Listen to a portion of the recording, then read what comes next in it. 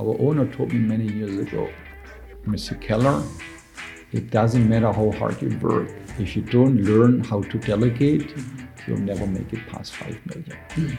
So really for us, it's not German market needs and US market needs. It's the Siemens application requires this.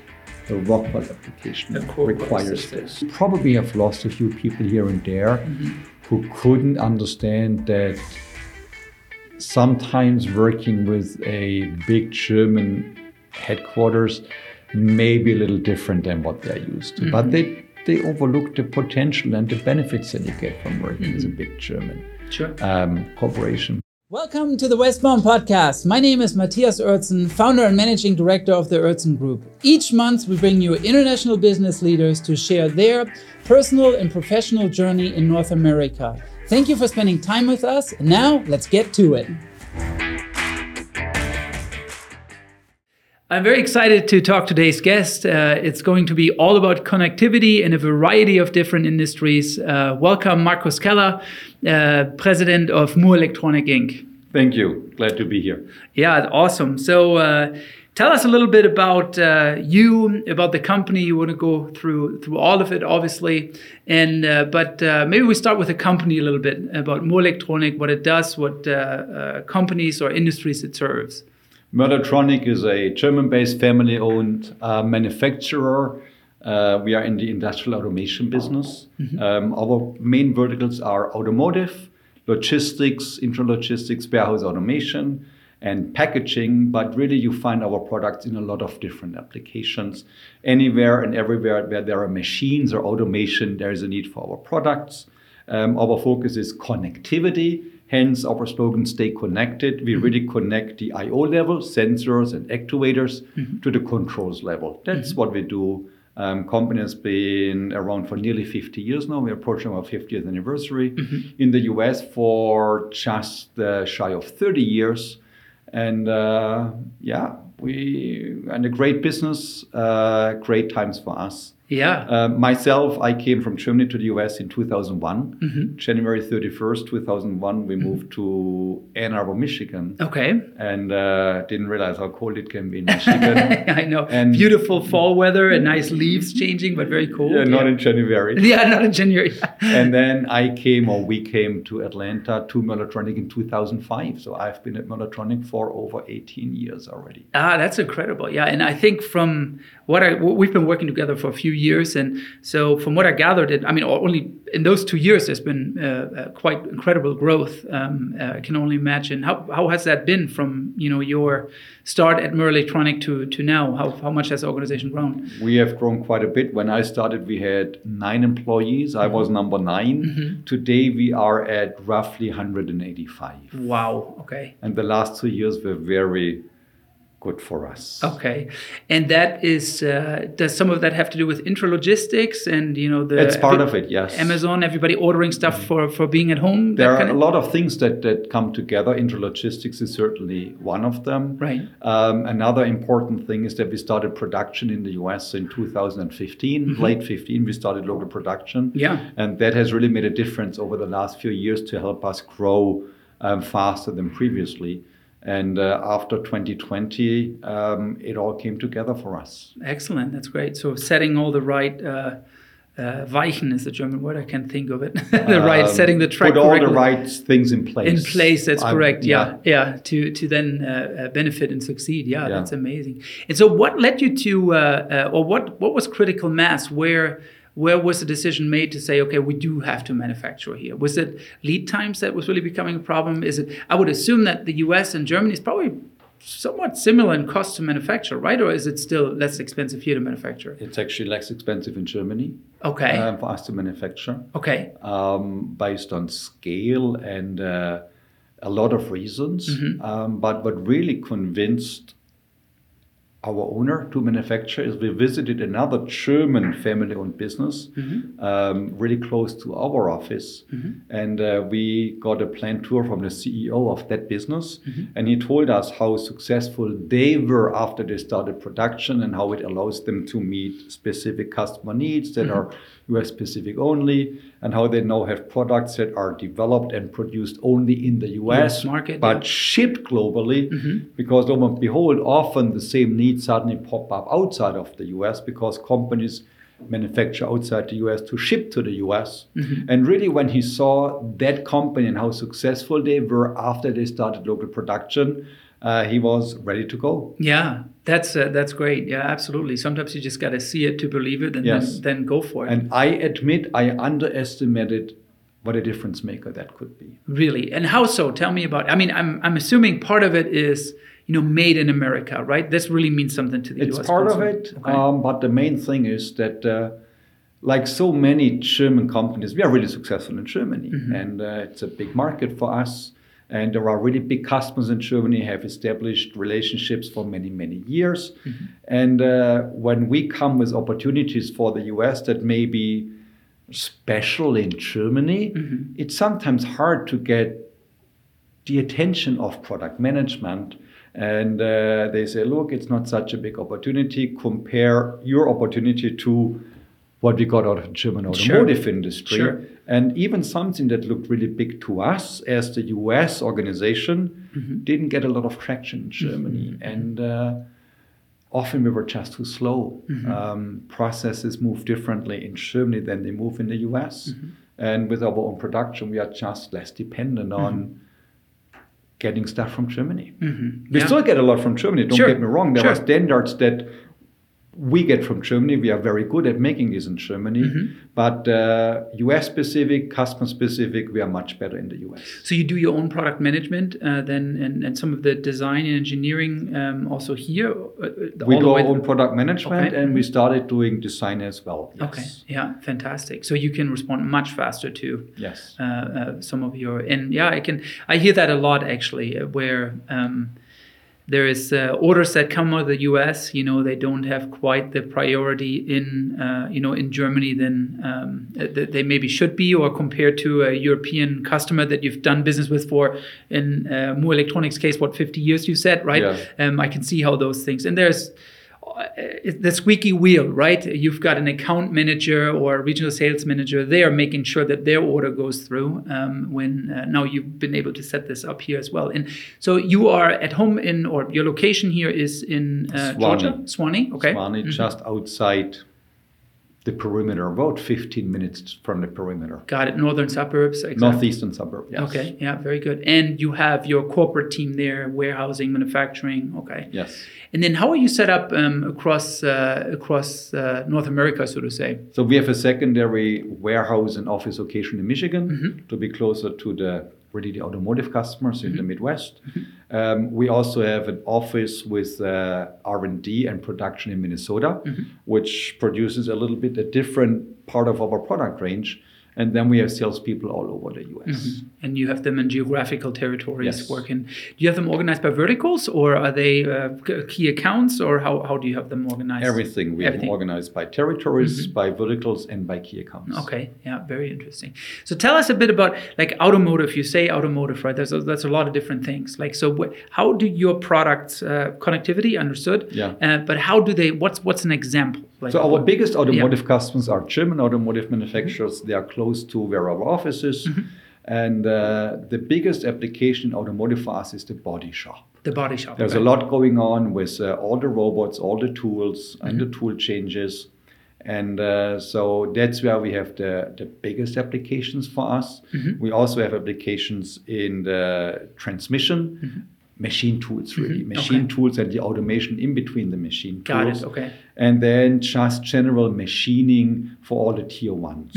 But the number one application is the body shop with all the robots. Those are the biggest projects for us. And there it's again I/O connectivity. Our biggest success story in that application is our what we call the I/O modules. It's a product we call MVK. It's a metal box with electronics in it to connect up to 16 signals on the robot, the end-of-arm tooling, or whatever the application is.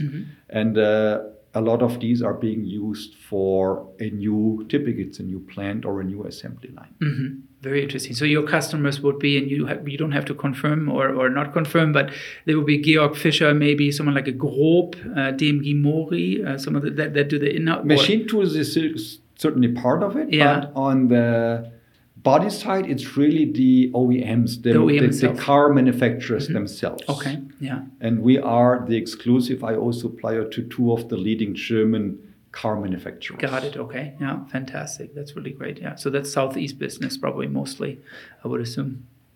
Southwest. Okay.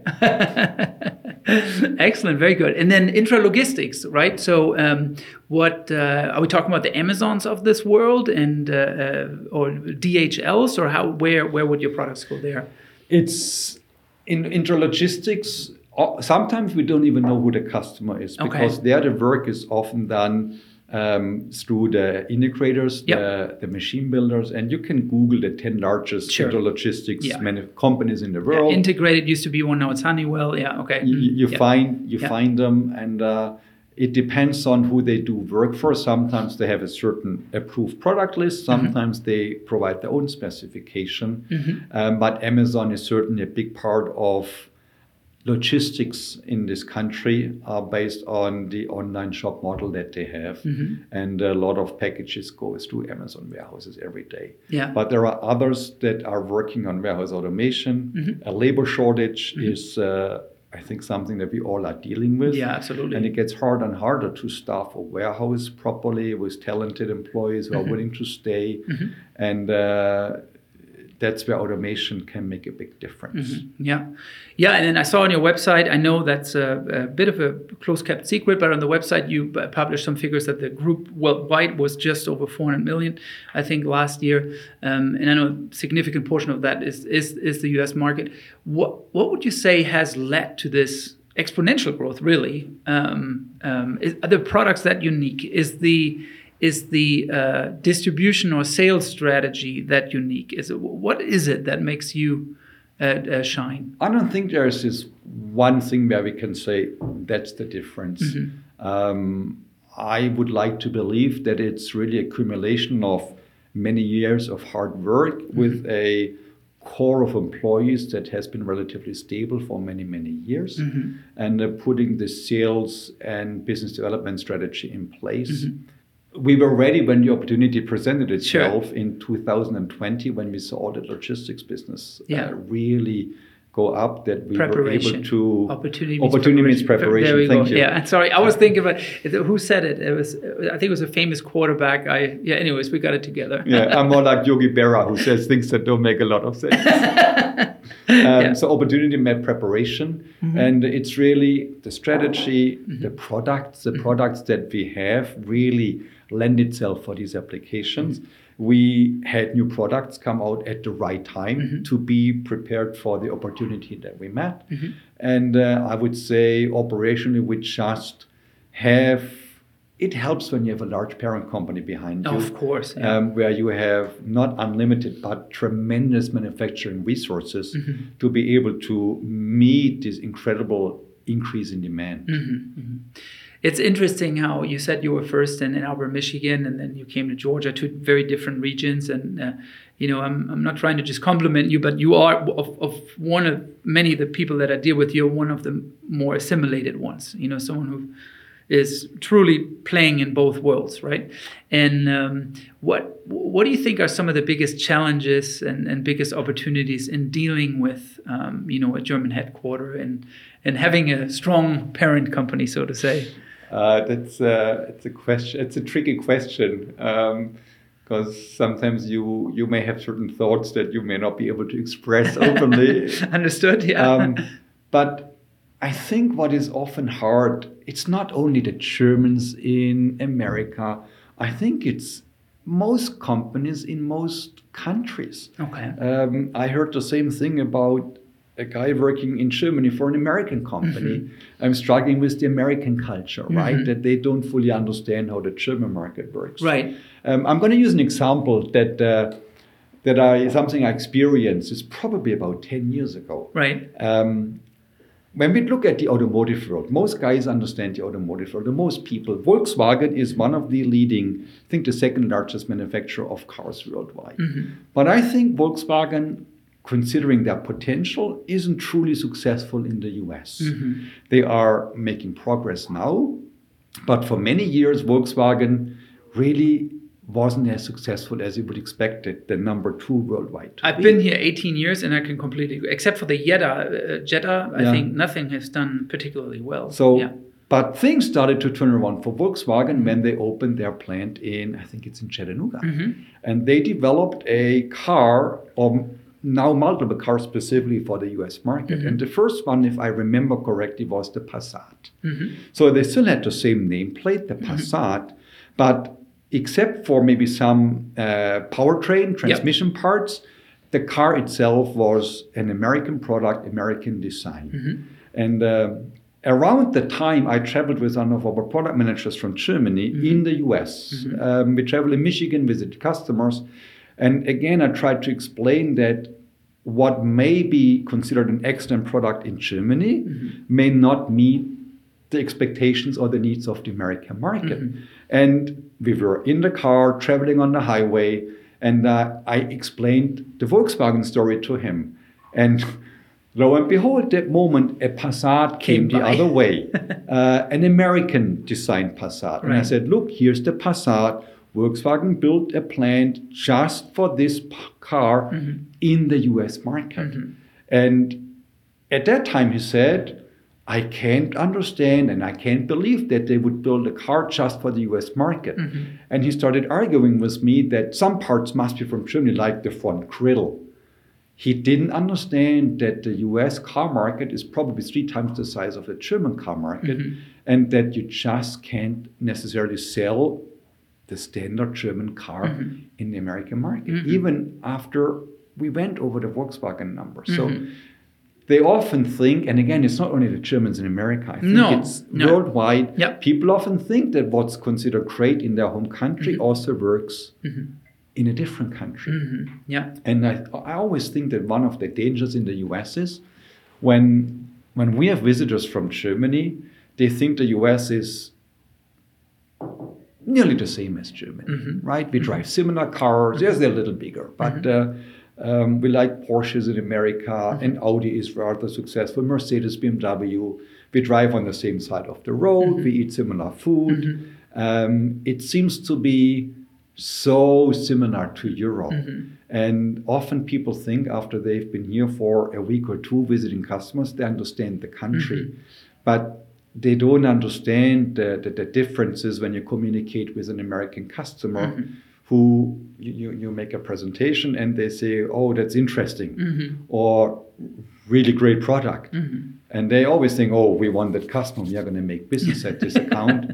And then you tell them, no, I don't think this was a good, successful visit. Why? He said he likes it. Yes. I didn't ask you how much it is. He didn't ask you how it works or this or that. And they just don't see that you don't hear the word no very often in the US. And so things like that sometimes make it challenging to get them to understand that it may be more different than they think it is. Yeah. I always have this saying, it's like, don't overlook our differences because of our similarities, right? They are, like you said. I think oftentimes company preparing going to Asia is a very different thing. Like different alphabet, people look different, right? Different foods for certain, different culture, all that kind of stuff. And because we grew up with the same music and, like, I mean, I'm going to age myself, but like Knight Rider and A-Team and whatever the things were that I watched in my youth, you think that you just like them. And then you come here and you see all these extreme. To me, the US is a land of the extremes. You see all of it. You see the most fit people and you see the opposite, right? You see the most beautiful and you see the opposite, right? You see the most ignorant and you see the opposite. It's a land of extremes, in my opinion. Yeah. And what I think makes it even harder is a lot of them speak the language. They speak English well, and they think based on that they understand. But often they don't. Goes both ways, by the way. It's the same when Americans talk to Germans. They think, oh, I understand what they say. And I often see that they don't talk with each other, they talk at each other. So your business is like many businesses, but even more so, it's important. You have boots on the ground and you have people out there, educating about your products, upcoming releases and such. Do you see a large difference in like European or specifically German and American sales culture? I don't know that I'm qualified to answer that. I left Germany 22 years ago. That's a good question. And I haven't sold in Germany in 22 years. Interesting. Okay. I don't know how it is today. Sure. It probably changed since I left Germany. I remember one incident though. I was at a trade show in Germany, and the German account manager for one of our big German automotive accounts called me over and said, "Hey, Mr. Keller, we have customer XYZ at the booth, and they have facilities in the US, and they really would like them to use Murrelektronik, and we would like to talk to you about who to approach in the US and how to sell your product." And so I met with them, had a conversation, and at the end of the day, I joked, said, well, it wouldn't just be good for you if they use our product, it would be good for us too. And that was already too much for the German customer. I wasn't allowed to really express that, oh, it's good for us if you get the business, and we want the business and we want to grow. Even though that was the purpose of the meeting. So my feeling is we can be more on the attack, on the offense in the US. I'm allowed to tell a customer, I want your business, what do I have to do to earn it? Not sure the Germans appreciate it. Much. It's interesting. So we do recruiting, and that's how we got to know each other. It's interesting. I can always tell the level of assimilation of a CEO that I work with by this thing I'm about to say. So in an offer letter negotiation, if a CEO has been here long enough, they usually appreciate if a candidate asks for a little bit more money specifically in a sales role, because it's just customary, right? It's just part of it, Whereas, I work with a lot of clients that just started, which is completely fine. We love working with them too, but there it's like, okay, now expect, that they will ask like, oh, no, we want to make sure we're as close as possible. No, we're going to get you close, but still expect there's going to be a small amount that needs to be negotiated for. It's just how it works. And it's not German. I always think we expect them to go negotiate with our customers. Right.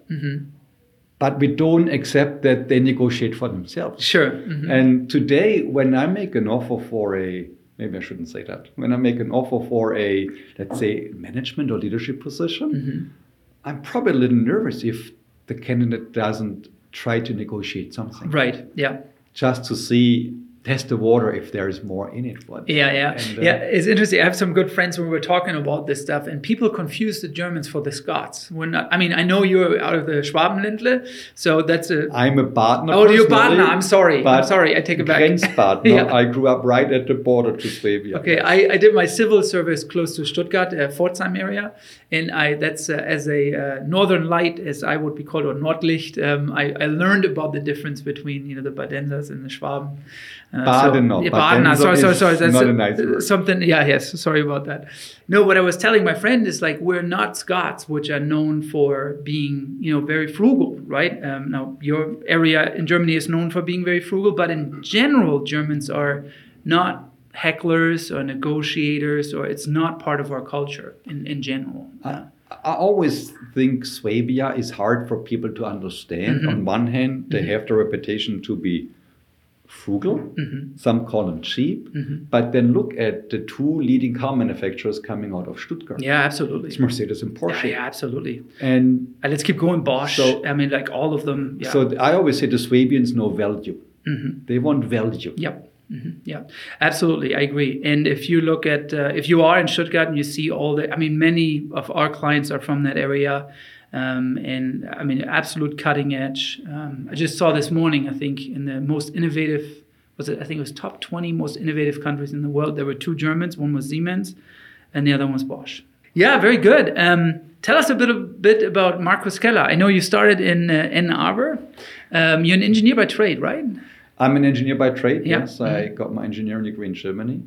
And I realized really towards the end of, before I graduated, that I really don't want to work as an engineer. Okay. Too many details from me. I always said, I don't care about the tolerance for a bearing or whatever. I want to know it works so I can go sell it. So the first company that I worked for after I graduated, they actually had 2 job openings. One was in construction, mechanical construction. And I thought, well, I need a job. If that's all they have, I'll take it. Yeah. I need a paycheck. Yeah. But then they also had an opening in inside sales. Don't you wish we had some more people like that today? They're like, I just need a paycheck. I'll take that job. You know, right now we're all scratching for the right people. Yeah. So sorry. But so I got the job in inside sales. Okay. And I realized that I enjoyed that a lot more, working with people, working with customers, understanding their applications, coming up with a better solution than maybe my competition, and just come up with smart solutions that work for the customers and work for us as a company, as a vendor. And first I had this mix in Germany. You have a lot of times you have inside salespeople who travel, go to customers from headquarters, and then they go back to do some project work, whatever. And at that time I always said, well, I don't want to do outside sales. Yeah. I don't want to knock on doors. Yeah. Klinkenputzer. That's Klinkenputzer. Like that's the thing about sales too that I find so interesting. Like it, like you said, I've also been here 18 years, so it really may have changed, and I see some signs of that in different industries. But back in the day when I was still there, it was very much it almost had a bit of a bad rap. Yes, you know, if it got too absolutely. salesy. Yeah. My parents actually, I grew up on a farm, a dairy farm, and my parents were very proud when I got my engineering degree. But then I started in inside sales. And honestly, for many years, at that time, job openings were in the Saturday newspaper. For many years, my dad, when I was home for the weekend, showed me the Saturday newspaper, said, look, this company is looking for engineers, and this company is looking for engineers, and why don't you work as an engineer? And so for him, it wasn't easy that I didn't want to work as an engineer, but preferred the inside sales position. But eventually I realized, boy, sales has a lot of power. Funny how decisions are often dictated by what sales requests. And eventually I realized, boy, if I really want to have an impact on a business, it's probably not a bad idea to really go into outside sales. Yeah. So that's when we came to the US, 2001, and I had my first true outside sales position. How did that come to be? Like the going to the US? Were you actively seeking out to go to the US and work for a company there? Or it started with my wife asking, could you imagine going to a foreign country for a while? Interesting. We have 3 kids. Yeah. We had 3 kids at that time already. Third one was just on the way. Okay. And she said it would be a chance for the kids to learn another language. Had you traveled a lot already before? Within Europe, yes. Yeah, within Europe. Within our means, travel in Europe. So always been curious about everything. And I was in the US once prior to being married with my best buddy. Yeah. I admit I didn't know that much about the US. And I said, you know what? Why not? I don't know that anybody's going to hire me with 3 little kids, but let's try. And I started looking for, and the company I worked for in Germany was a very solid company, but old-fashioned and slow. And 2 months after I started there as an inside sales engineer, my boss asked me to the office and complained that my phone costs were too high. Called too many customers? Landline. Yeah. Not cell phone. My landline phone cost was too high. Wow. If I couldn't send more faxes or letters. And I thought, really? Yeah. I thought I'm in sales. Yeah. And so that was the mindset in that solid but old-fashioned company. Sure. And I said, you know what, let's try. And I started looking for opportunities in July. I found 2 opportunities really quick. And the second company, the one that I eventually ended up working for in Michigan, they were real quick after I sent my application, interviewed in Germany, flew to Michigan for a second interview. And then I said, look, here's an offer, we'll take you. And I said, holy shucks, we got to make a decision. Yeah. We considered other countries before. Okay. I actually interviewed with a French company, but my French is so bad that they couldn't possibly hire me. And then we looked at all the English-speaking countries. Yeah. You know, at the end of the day, the US is it. Yeah. It's the biggest market. It has the biggest diversity of areas where you can work. It has a lot of German companies that may be looking for employees in the US. Yeah. So it was really quickly very clear it's going to be the US. Yeah. And I got an offer, and we decided we'll accept the offer. Yeah. And when I resigned, my boss asked me, why are you leaving? And I said, look, I'm going to the US. Yeah. And he said, boy, I understand. You have to take it. And he told me that he had an offer 10, 15, 20 years ago to go to a foreign country. Yeah. And he said, so today, he didn't take it. So today he says, I'm thinking about what if. What if? So you have to take Yeah. it. And I'm sad you're leaving, but I understand why you are leaving. Yeah. And 3.5 months later, we were in Ann Arbor, Michigan. That's incredible. January 31st, 2001. Yeah. What a January 31st, 2001. Okay, gotcha. Wow. Okay, so this really is cold. Yeah. A lot of snow on the ground. Right. Yeah. And already in the middle of the recession. Wow. And 8 months before 9/11. 8 months before 9/11. Wow. That's correct. Okay. Yeah. I was scheduled to fly to Germany 2 or 3 days later after 9/11. Really? Okay. Obviously, that didn't happen. Yeah. Sure. Yeah. And in our industry, I was machine tool related.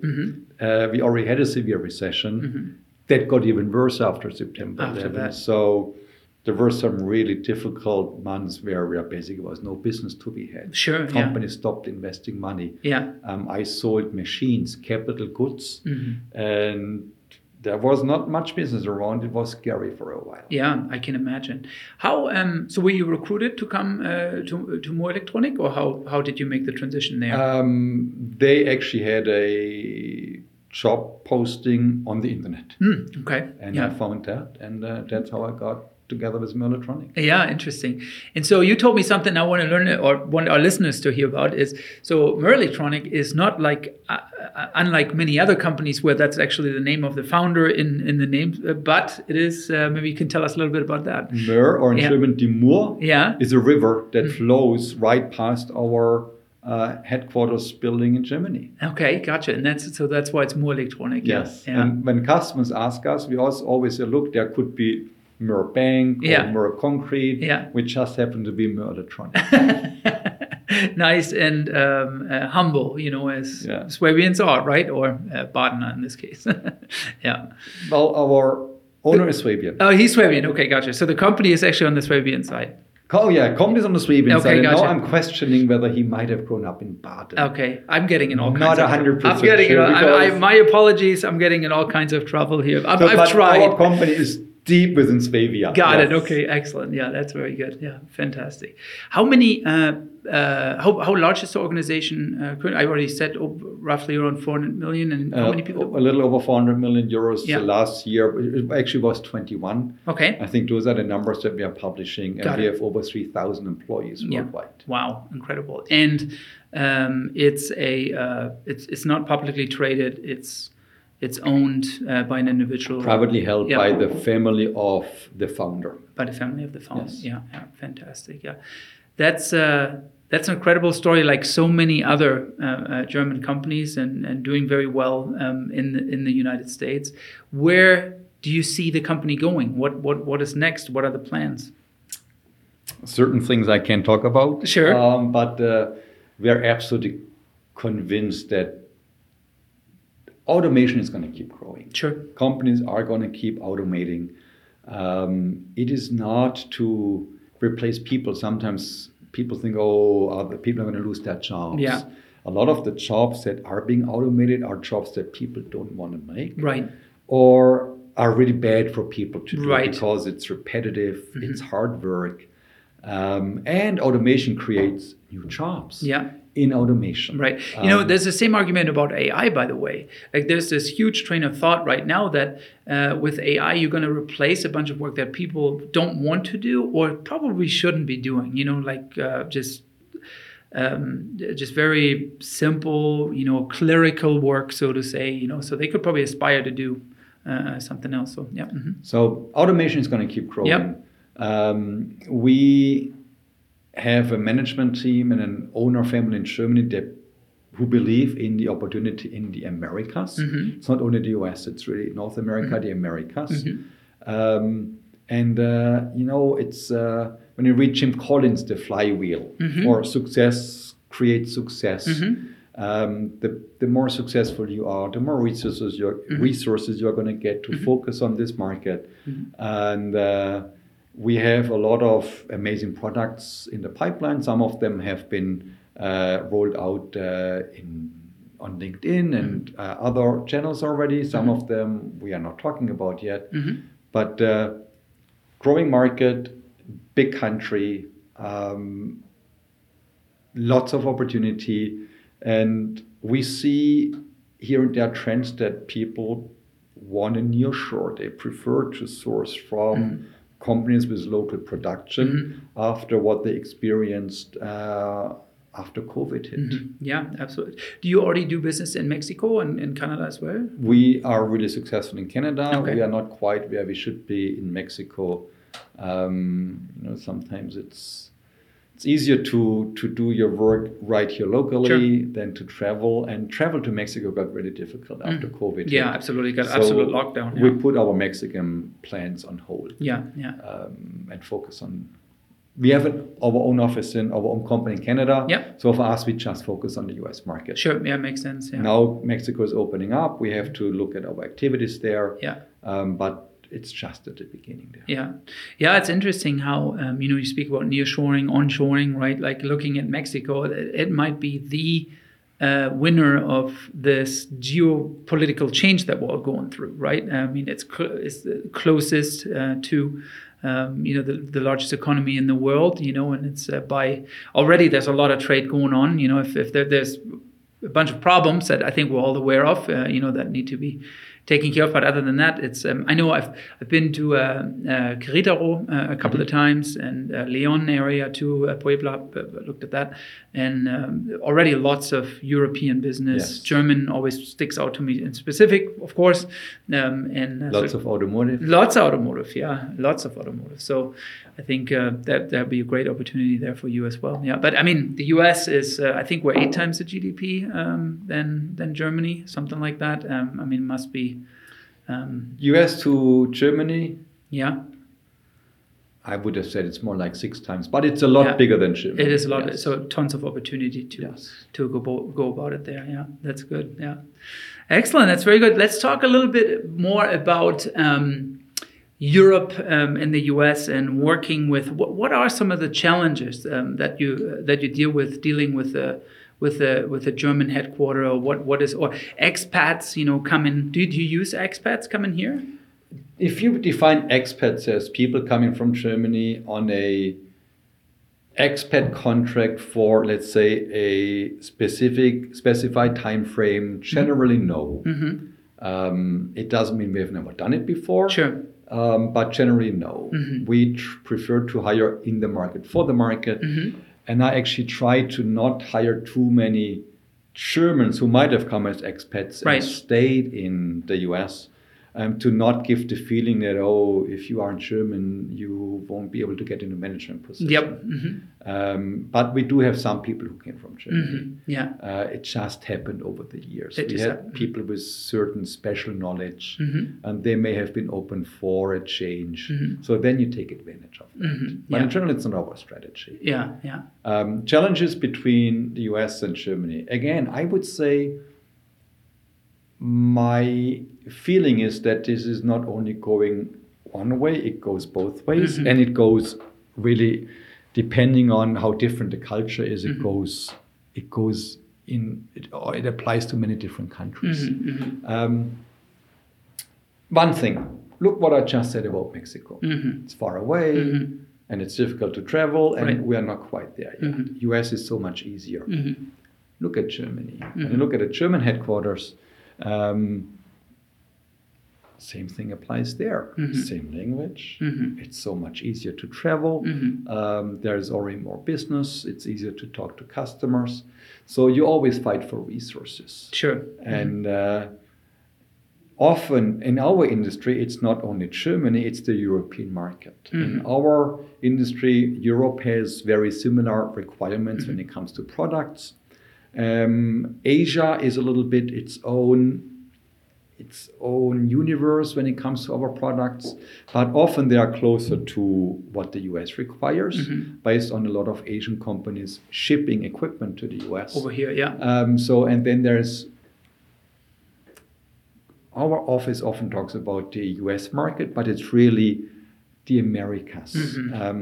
In our world, the first question that we have to ask is a customer using Siemens, the European market leader, dominant in Germany and in Europe, or is their controls architecture based on Rockwell automation? American, strong in the Americas, reasonably successful in Asia. So really for us, it's not German market needs and US market needs. It's the Siemens application requires this, the Rockwell application requires this. Interesting. But with us being based in Germany, obviously we have a lot more Siemens applications. Sure. So if you're looking for your quickest return on invest, you have to develop for the Siemens market. If your long-term strategy really specifies that you want to be present in every part of the world and supply product independent of the control architecture, you have to develop for the Rockwell world as well. Okay. And this is where then the US plays a leading role because it's by far the largest market for the Rockwell architecture. Interesting. So with it driven by these two control systems, can you then almost say it's almost not really market specific, it's really by these control systems then, right? There are nuances that are market specific, but first of all, it's the control system. Okay. And there are others. It's not only Siemens. Sure, there's Beckhoff and whatever. There is Schneider, there is Beckhoff, there's Omron, there's Mitsubishi, there's B&R.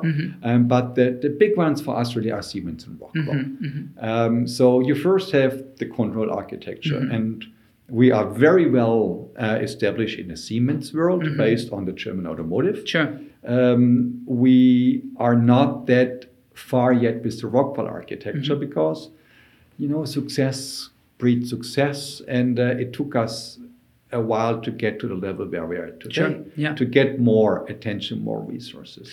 And the Siemens architecture is also more open than the Rockwell architecture. Interesting. So sometimes it's easier to integrate with the Siemens system than it is with the Rockwell system. Do you supply other like certain major accounts like outside of the United States? Because that's a product that you make here and you have a contract in the United States with that major account, but then product also goes to Asia somewhere? Or? So we have certain specifications for cable, because a big part of what we do is connectors that have a cable. And I've seen your warehouse, there's a lot of SKUs. Yes. And there are specifications, cable specifications that are specifically for the US market. Okay. It's a cable type called TPE. For many years, when we were really small as an organization, 12, 13, 14 people, I traveled to Germany, talked to the product manager, said, look, I can't sell to GM or Ford. And the answer often was, but our German standard, PUR, is much better. It doesn't matter. It's better in your eyes, but it's not better in my customer eyes. Right. That's why they don't specify it. So today we offer the whole range that the US market needs. And again, lo and behold, surprisingly, we find applications outside of the US where customers say, oh, but I need TPE cables because my equipment is going to end up in the US.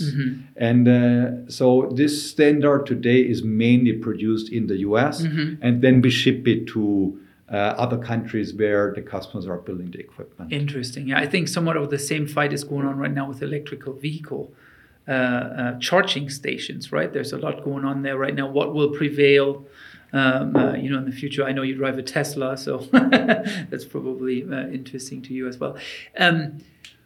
growing from, you said 12 people, 19 people, to well over 150 people now. What have some of the challenges been there? Did you have to overcome? It's like, I don't want to work for a German company, or like I don't know about the Europeans, or has it been an asset where people are like, I'm curious, or is it? You go ahead. I think it can be a tremendous asset. Yeah. It also can be a challenge sometimes.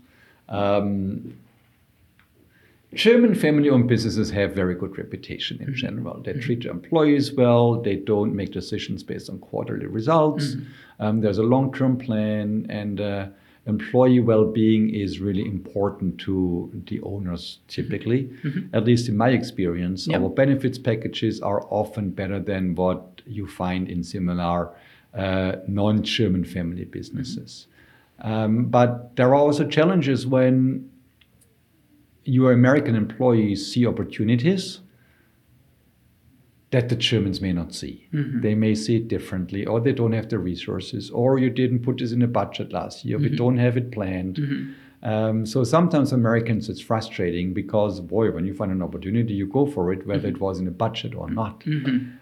So it can be a problem sometimes. And we probably have lost a few people here and there who couldn't understand that sometimes working with a big German headquarters may be a little different than what they're used to. But they overlook the potential and the benefits that you get from working with a big German corporation. But really, my biggest challenge over the years was just adjusting the organization. I remember a time when I was sitting in my office and I thought, gosh, nothing works in this company, and it's so slow, and why doesn't it work? And then eventually I started drawing an org chart. And I realized that everybody was reporting to me. And eventually I had to come to the conclusion that it was probably me why nothing worked and things didn't get done. And so that was probably the first really big hurdle to overcome, to start building an organization and put management and layers in place where not everything went through me. And that was sometimes around 11, 12 or 13. We have been in multiple offices over the years, and I always think about, okay, which office I was in when that and that happened.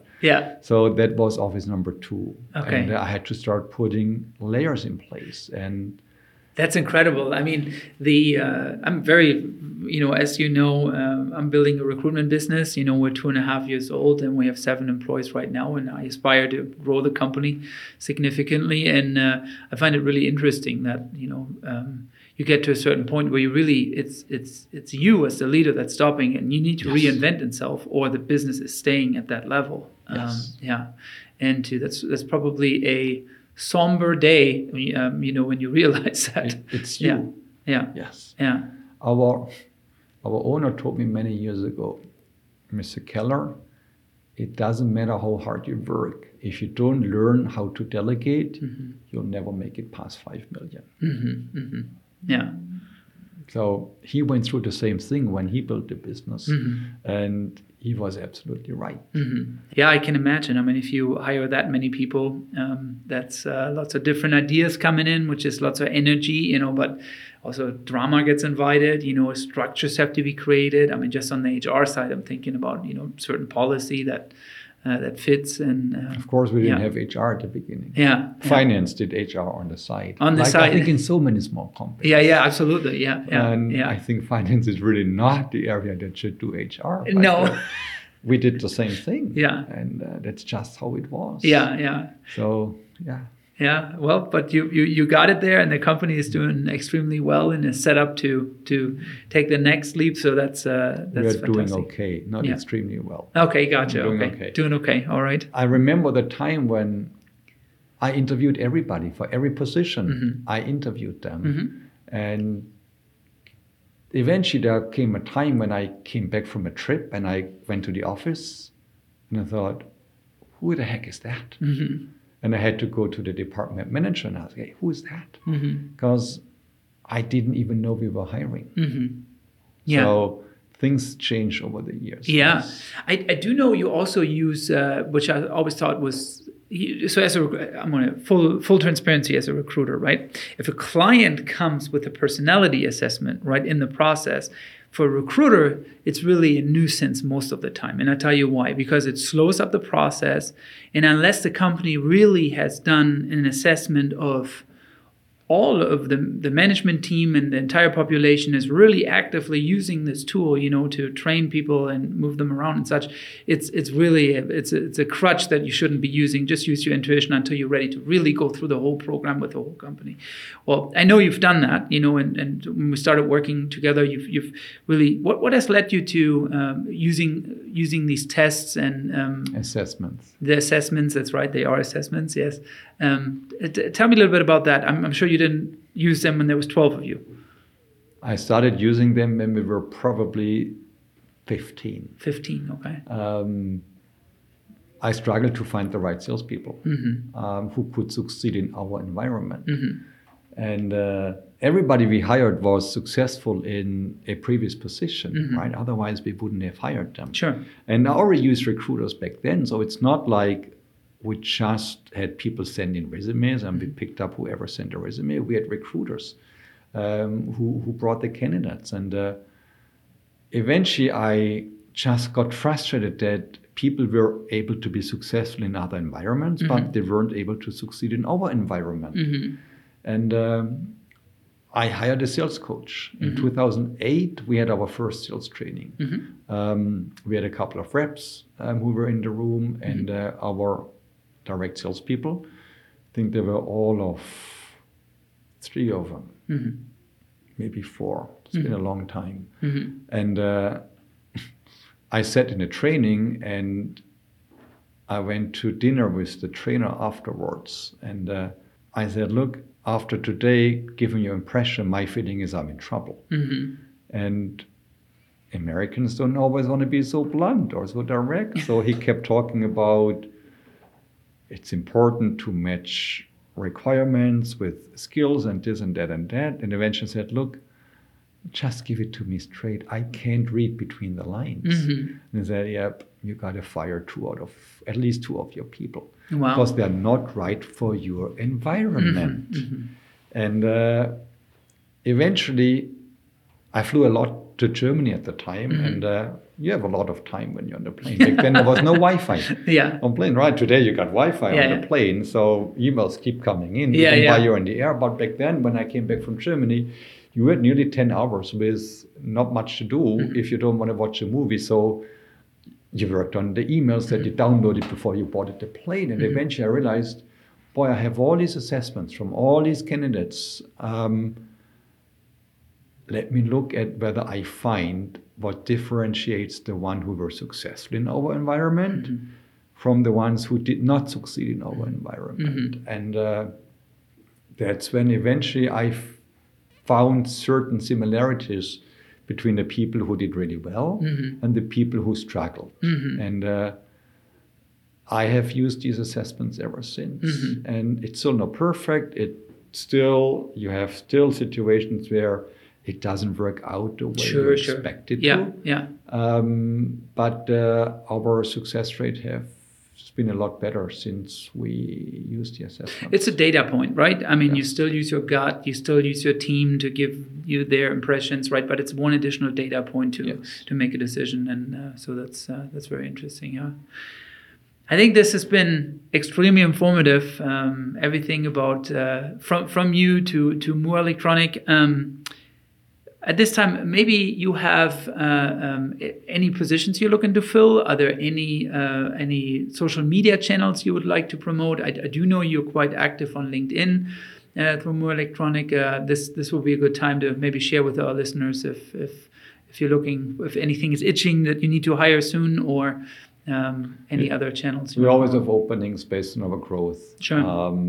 Customer service is still growing. We still need more experienced, really good customer service reps. We are looking at corporate marketing, strategic marketing, and always looking for salespeople, right? Always looking for the right salespeople and business development people. I think those are the biggest needs at the moment. We have hired so many people since 2020. It's unbelievable.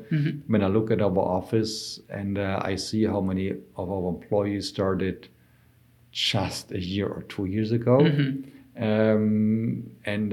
Sometimes people wonder, oh, do you have a problem with turnover because you have all these new people? I said, no, look at our team who has been here prior to 2020. We didn't lose a lot of them, but we just had to hire so many based on the growth. And generally, we always have opportunities for the right person. And they should go to www.murrelektronik.com or go to my LinkedIn profile, Markus Keller, and shoot me a note.